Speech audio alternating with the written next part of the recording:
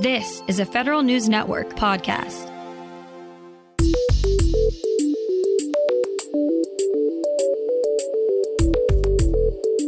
Coming up on today's Federal Newscast, the National Security Agency has a new deputy director. More than 1,500 federal personnel helped to handle Hurricane Idalia's destruction. And the Postal Service is having problems delivering the correct amount of pay into its own employees' paychecks. Those stories and more in today's Federal Newscast.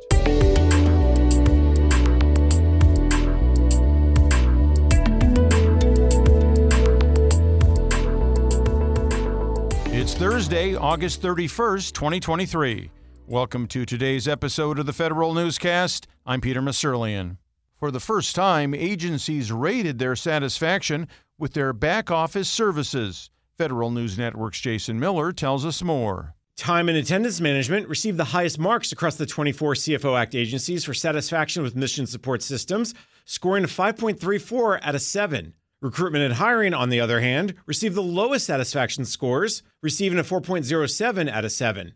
The Biden administration released for the first time the results of a survey GSA conducted among the largest agencies about their satisfaction with human capital, financial management, technology, and contracting systems.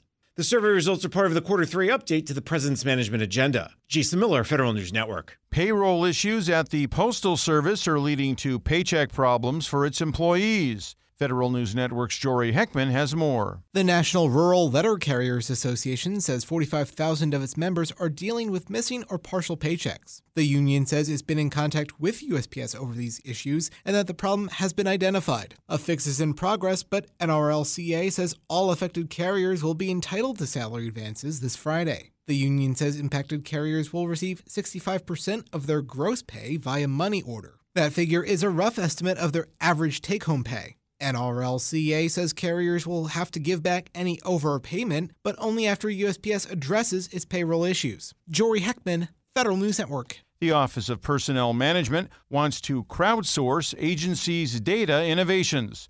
Federal News Network's Drew Friedman explains. OPM's data strategy for the next few years will focus on developing data skills in the federal workforce and using data to improve employee engagement. After setting those goals, OPM is now looking for new ideas from other agencies to take government-wide. Ted Kauk is OPM's Chief Data Officer. Whatever agency partners may be in the line, we're looking for your ideas. We want the innovation to continue at OPM. We want it to continue at the agency level. Please keep up the innovation. We want to work with you and be able to scale wherever possible. And OPM is also looking to fill in gaps in data, such as those in workforce attrition. Drew Friedman, Federal News Network. The Cybersecurity and Infrastructure Security Agency is urging Congress to reauthorize a key anti-terrorism program. Federal News Network's Justin Doubleday reports. CISA is warning it could lose staff on its chemical security program if lawmakers don't reauthorize the chemical facility anti-terrorism standards by the end of September. Authorization for the CFATS program lapsed on July 28th after Kentucky Senator Rand Paul objected to the Senate's fast-track reauthorization bill. In addition to losing staff, CISA officials say a prolonged stalemate over reauthorization could push back cybersecurity standards and other updates to chemical security regulations. Justin Doubleday, Federal News Network. Wendy Noble will take over as the new Deputy Director of the National Security Agency, a role that makes her the NSA's Senior Civilian Leader and Chief Operating Officer. She previously served as Executive Director of the agency from 2019 to 2022. She began working for NSA in 1987 as a cryptologic linguist and has held a variety of positions with the agency since then. She replaces George Barnes, who will retire next month after a 6-year stint as deputy.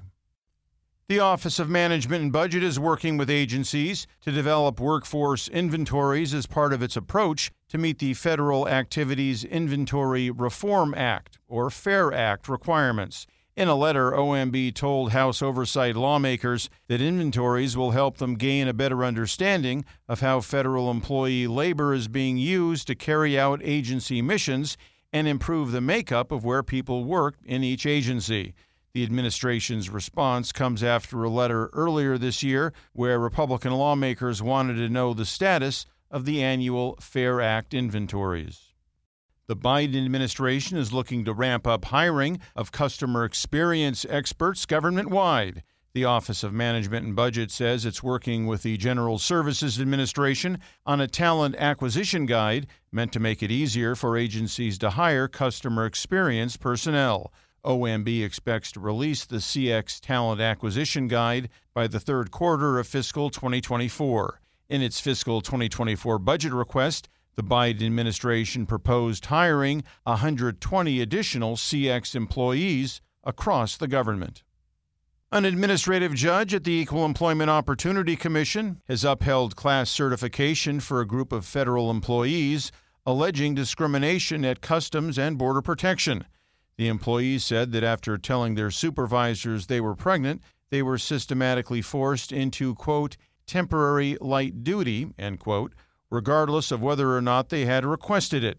EEOC first certified the group of roughly 500 CBP employees in April, but the agency appealed that initial decision in May. The administrative judge's upholding of the certification means the employees can continue with a class action lawsuit.